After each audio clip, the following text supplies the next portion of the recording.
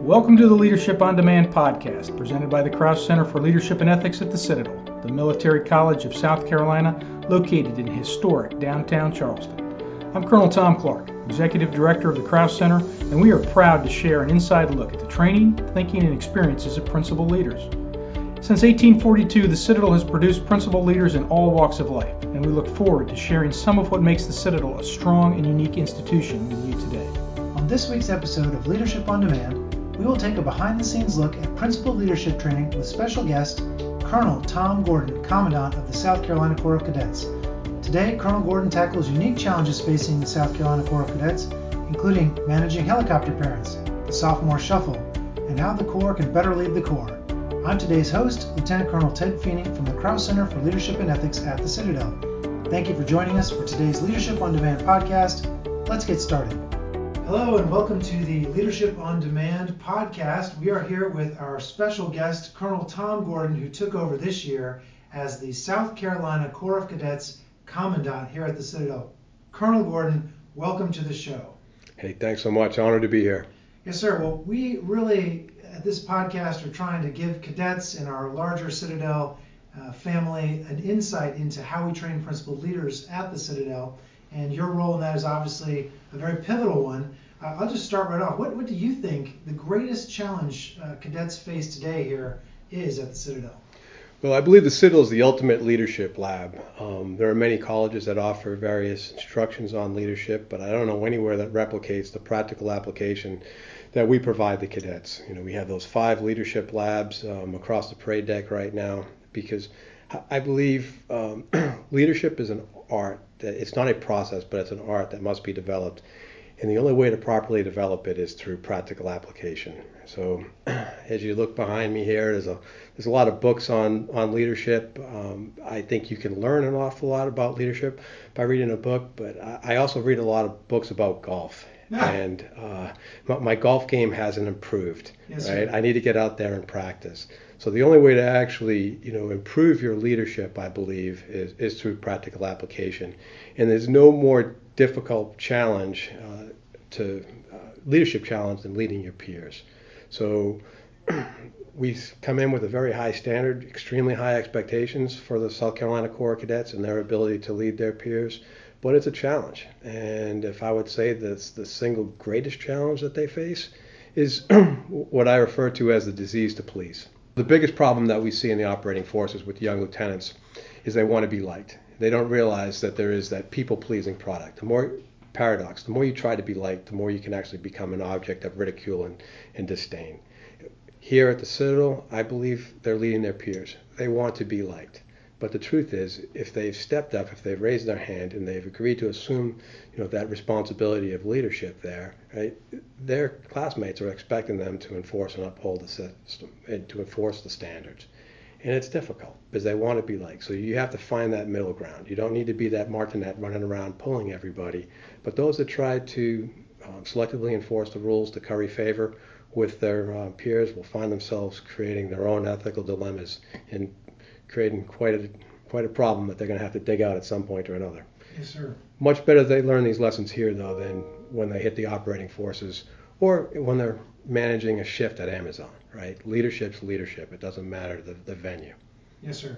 Now, you're a graduate of the Citadel, class of 91, and the Citadel has undergone so many changes since you were here. It was an all-male institution, a very different situation in the barracks than we see today. When you talk about peer leadership, you think of the Corps leading the Corps. In your view, what are the opportunities that remain for the Corps to lead the Corps more than it does today? What is better or worse about that than it was when you were a student here? That was the biggest change, quite frankly, that I've seen from when I was here. The TACs, quite frankly, are, I believe, sometimes can be too involved. The reason being is because the Corps has stepped back, right? And we're not going to allow a vacuum to occur, right? We're not going to allow the standards to fade or to degrade. So the TACs have had to step in. My message to the Corps when we returned and reconstituted after the holiday was, well, if the Corps is going to lead the Corps, right, I need to see them step up, right? With that responsibility, however, is going to come some accountability, right? I'm going to hold the leadership accountable to make sure that they're enforcing the standards. And if they're not, well, it's not going to be punitive. It's not going to be discipline, but it's going to be next man up or next woman up, right? Because I'll tell you, we have a deep bench over in those barracks.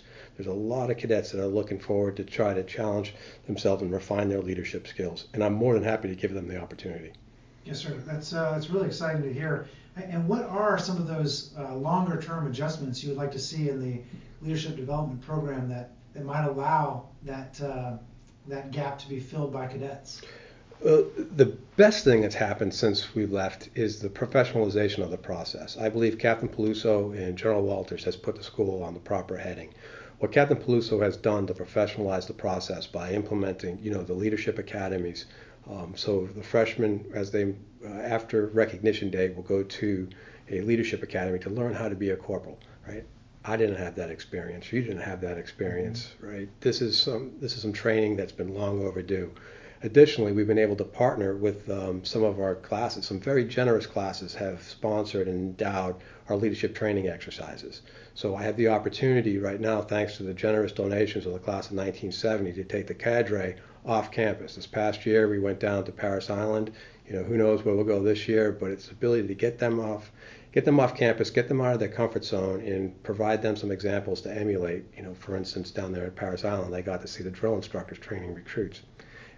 Pretty high bar right there, but we have the leaders that can actually attain that degree of professionalism.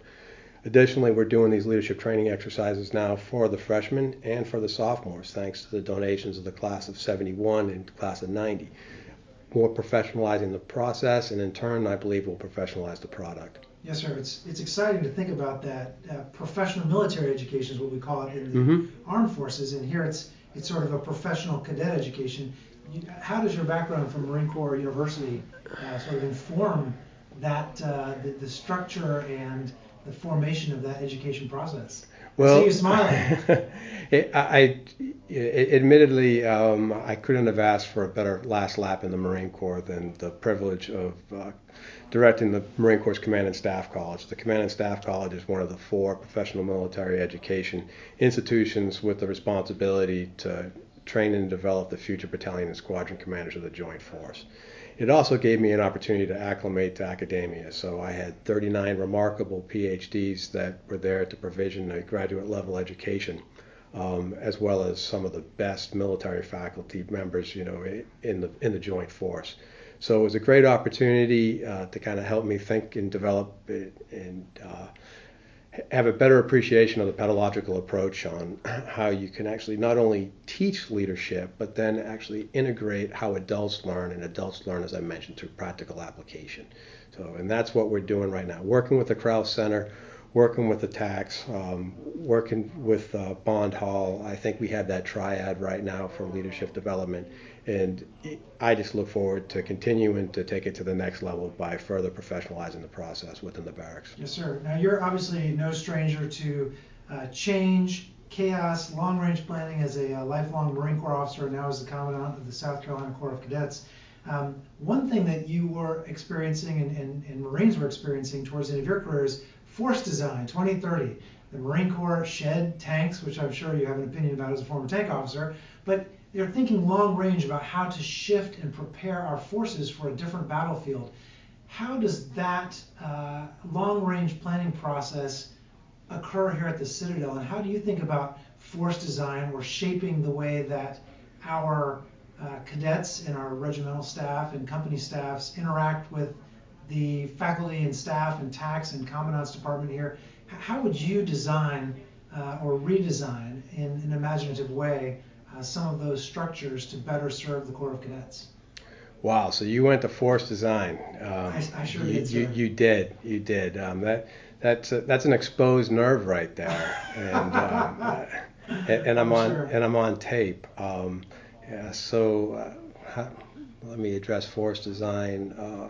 Well, I walked out and I saw this beautiful shooting star. Didn't realize it was an asteroid that came down and wiped out my entire species. Yes, sir. Yes, the Marine Corps has made some bold rudder corrections. Now, I believe that General Berger, in doing so, did pull the rudder over pretty hard. Gave the Marine Corps a hard rudder correction to be able to get it up on foot with our peer adversaries, our pacing threat right now. I think in order to turn such a large organization as the Marine Corps, you have to make those bold corrections. I hope that we don't actually take it to that new azimuth that he has actually pointed to. I think we should, at this point, bring the rudder back to midship a little bit, but that's not the conversation that we sat down to have. Yes, sir. We're here to talk about how that whole process might inform long-range planning here at the Citadel. Because there are a lot of rice bowls here. There are a lot of rice bowls, and here's the thing about change. Everyone's for change until you ask them to change. Right. And the Citadel, what makes it unique and what makes it special, right, is the rich traditions that have existed here since 1842. Part of my focus as the Commandant of Cadet, in line with professionalizing the process, is to be able to identify what are the traditions and what are the rituals, and allow me to distinguish between those two. So I believe the rich traditions here at the Citadel all have two things in common, right? They all have a purpose, right? And they are all tied back to the rich history of this college. Now, what are rituals? Well, rituals are what a bunch of 18 and 19-year-olds made up in the barracks and got repeated more than once, right? Now, they are cloaked as traditions, but they're not, right? So there's been these rituals that have infiltrated the barracks, that have infiltrated, the other organizations on campus, such as, the Summerall Guards or Junior Sword Arch now. And I'm looking really hard at those things because they can become a distraction, and further that they can become an existential threat if left unchecked. So again, professionalizing the process, we'll make sure that I'm not going to change any of the traditions around here. As a matter of fact, I believe I'll defend those traditions to the day I die. But I will aggressively expunge those quote-unquote rituals that have metastasized within the barracks and just needs to be culled up. Is that they don't comport to our leadership development model, and they have nothing to do with making principal leaders. Yes, your bigger question, though, is how do you then make these dramatic changes, right? Well, I think Captain Peluso gave the school, gave it a hard rudder correction when he implemented the rebalance. I think that the concept, the design, and the purpose behind the rebalance are all sound. Just like when General Berger gave the correction to change, the force design, the training, education, and equipping of the Marine Corps to meet this new threat. What both these programs, the corollary, what both these things need is an assessment. Okay, so I hope that the Marine Corps will take a look at the changes they have made and assess it against the operating environment to make sure that it's delivering, on, its measures of performance and measures of effectiveness that have been laid out. Right? We have laid out an aggressive plan to implement the rebalance. Right? I need to see the rebalance, take hold. We're not going to see the rebalance, quite frankly, until next year, because only next year will all 4 classes have been rebalanced. And at that point, then we will make the assessment and we will make any corrections that we need to do. So I think in terms of implementing organizational change, the leader doesn't need not be afraid of making those bold corrections, right?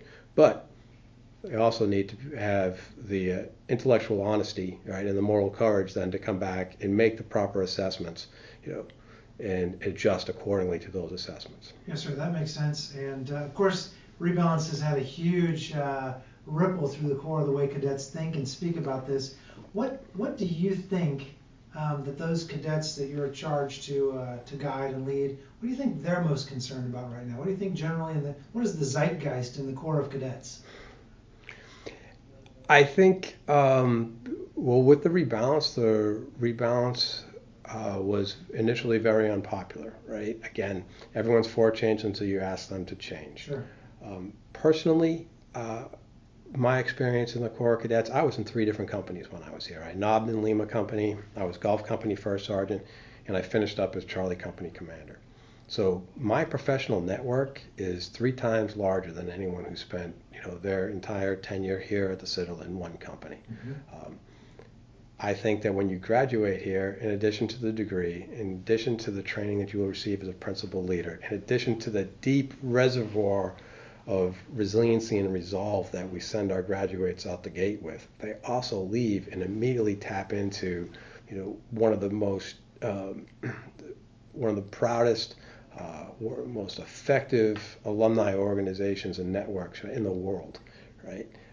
That alumni network has allowed me, or has enabled me, to solve problems over the past 30 years, all over the world, tapping into that network.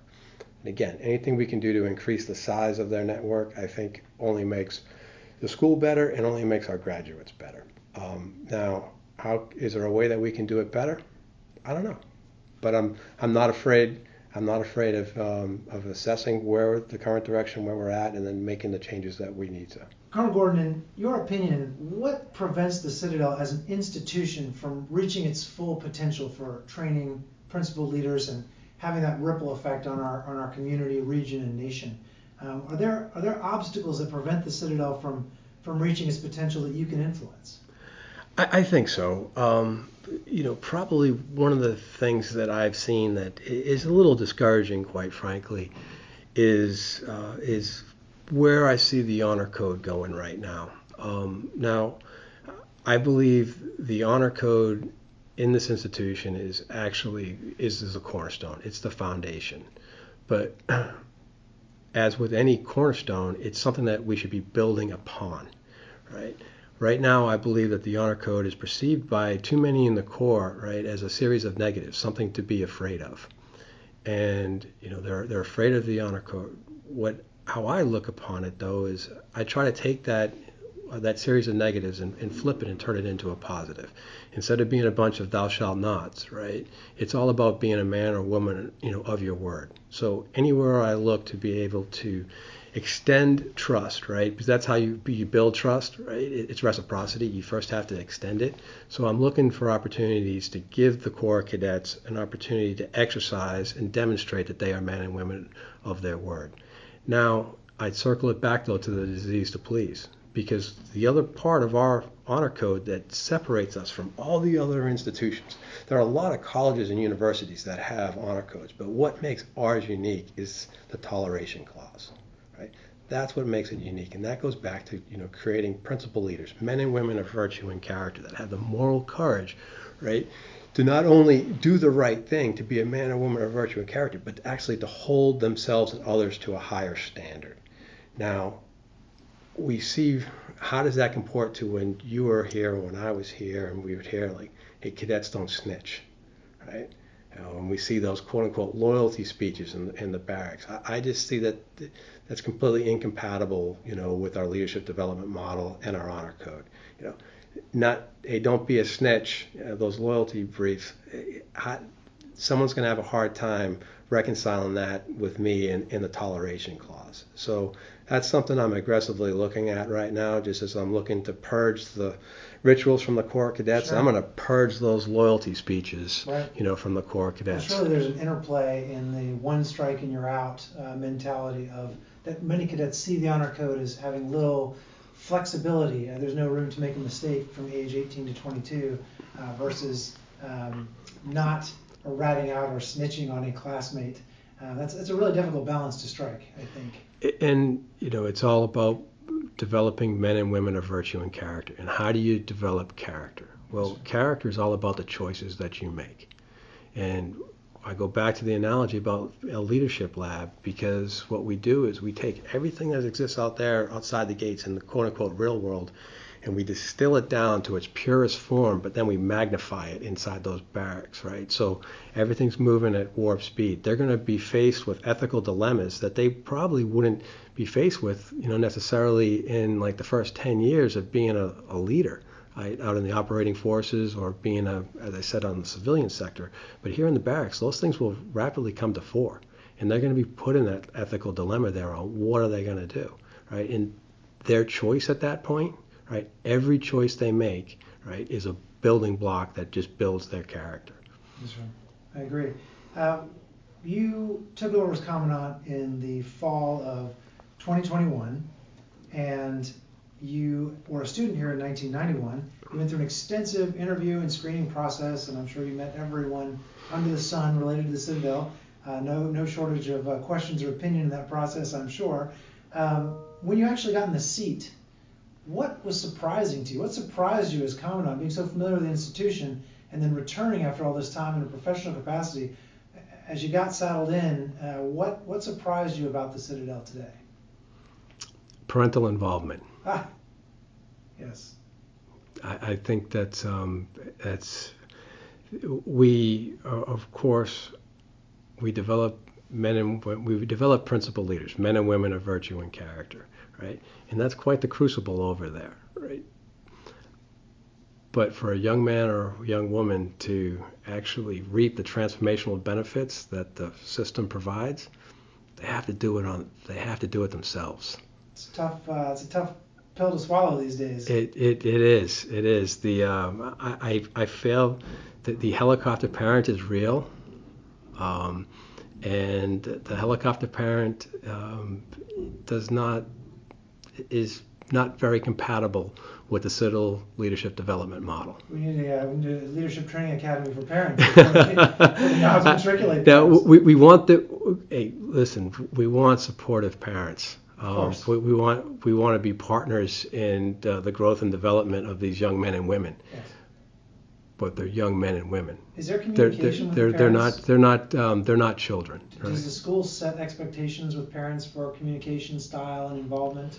They do, and the Citadel Family Association is remarkable. The Blue Shirt Army, as we call them. Right. These are the mentors, right? These are the examples to emulate, because people see what people do. But what did not exist when you and I were here, that it's a formidable threat is social media, mm-hmm. and that's probably where we see the most parental engagement, and not all of it is constructive. Yes. Not all of it is constructive.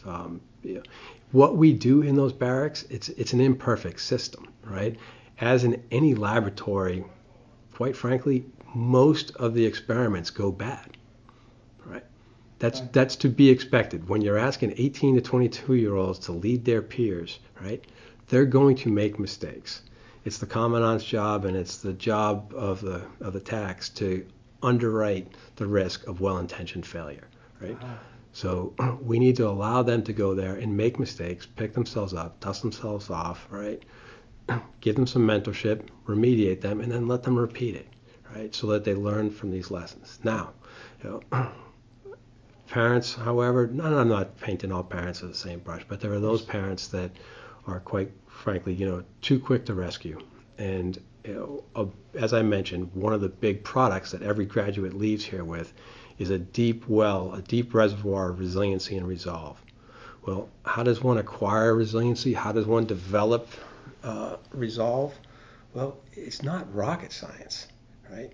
You give these young men and women a little bit of adversity, allow them to overcome that adversity, wash, rinse, and repeat. Of course. That makes total sense.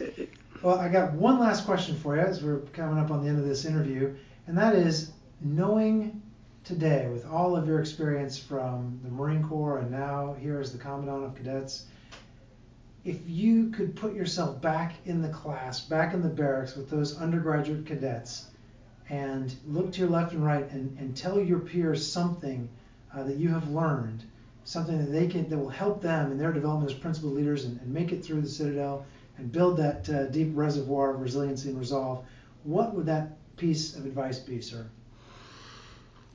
You got your hand on the beep here. I'll tell you, don't be an ass. Mm-hmm. Right? If when I was here, when I was a junior, I thought that's what I needed to be. I thought I needed to be an autocratic leader. I thought I needed to be that martinet as a first sergeant. And I've learned, fortunately, between my junior and senior year that was really not very effective. Mm-hmm. And I adjusted my leadership style. I think the worst advice that we give these young men and women, right, is to be themselves. I can't imagine a more hollow piece of advice to give a 20-year-old than to be themselves. I mean, because let's face it, they have no idea who they are. And I don't mean to sound, pejorative or condescending, right? the truth is that they are learning who they are every single day here inside that leadership laboratory. Every single choice that they make, every time that they face a little bit of adversity to overcome it, they learn more about themselves, right? And that also ties into how we develop leaders. People do what people see. So when I was a young freshman here, when I was a sophomore, I saw a lot of autocratic leaders, right? That was the leadership style that was being modeled for me. And I found out as a company commander at my senior year, you don't have to be an ass. Nobody wants to work for an ass, right? And there was a lot of negative leadership when that was kind of our leadership development model 30 years ago, was a lot of negative leadership. Quite frankly, cadets had lots of opportunity to discipline, lots of opportunity to punish their peers, but they had no opportunity to properly incentivize, reward, or encourage their peers. And you had to come out, I, as a cadet here, had to find ways to reward and incentives that were completely outside of the system. Mm-hmm. Now I think we do have incentives within the system so that, cadet leaders can balance their leadership approach, right, to make sure that, there's that carrot and the stick, if you will. But we need to provide more opportunity for the cadet leaderships here to demonstrate principle-based servant leadership. Lots of opportunities now that didn't exist when you and I were here. All the stuff that the Kraus Center is doing right now with service-based leadership, giving these practical applications, opportunities for them to go out there and lead their peers and accomplish a task, right? Because leadership without in order to is not leadership, right? It has to be tied to accomplishing a mission or a task. And we have given them more realistic, tangible tasks that they have to be able to accomplish here. So I think the big difference from when I was a junior to where I am right now is I've learned quite a bit about leadership and learned, kind of going back to that disease to please thing, right? As Aristotle said, virtue is the mean between the extremes, right? If you're sitting there and you're trying to curry favor, if you're trying to, that people-pleasing paradox, you're going to fail, right? Conversely, if you're that martinet that's just trying to beat everyone about the head and shoulders, well, you're going to fail. So here's the opportunity for them to develop their own personal brand of leadership, their own style, their own philosophy, and hopefully they'll find it right down that midship. Yes, sir. Colonel Gordon, thank you so much for that inside look into where the Corps of Cadets is today and where it's heading with your leadership and the leadership of your team here. We're grateful for the time today for our audience and the Leadership on Demand podcast, and we look forward to chatting with you again soon. I appreciate the time. All right, sir. Well, that wraps up another episode of the Leadership on Demand podcast, presented by the Kraus Center for Leadership and Ethics at the Citadel. You can find us online, and we welcome your feedback and suggestions on who you, our audience, would like to hear from in future episodes. Thank you for your time today. We hope you'll join us here again soon for another episode of Leadership on Demand.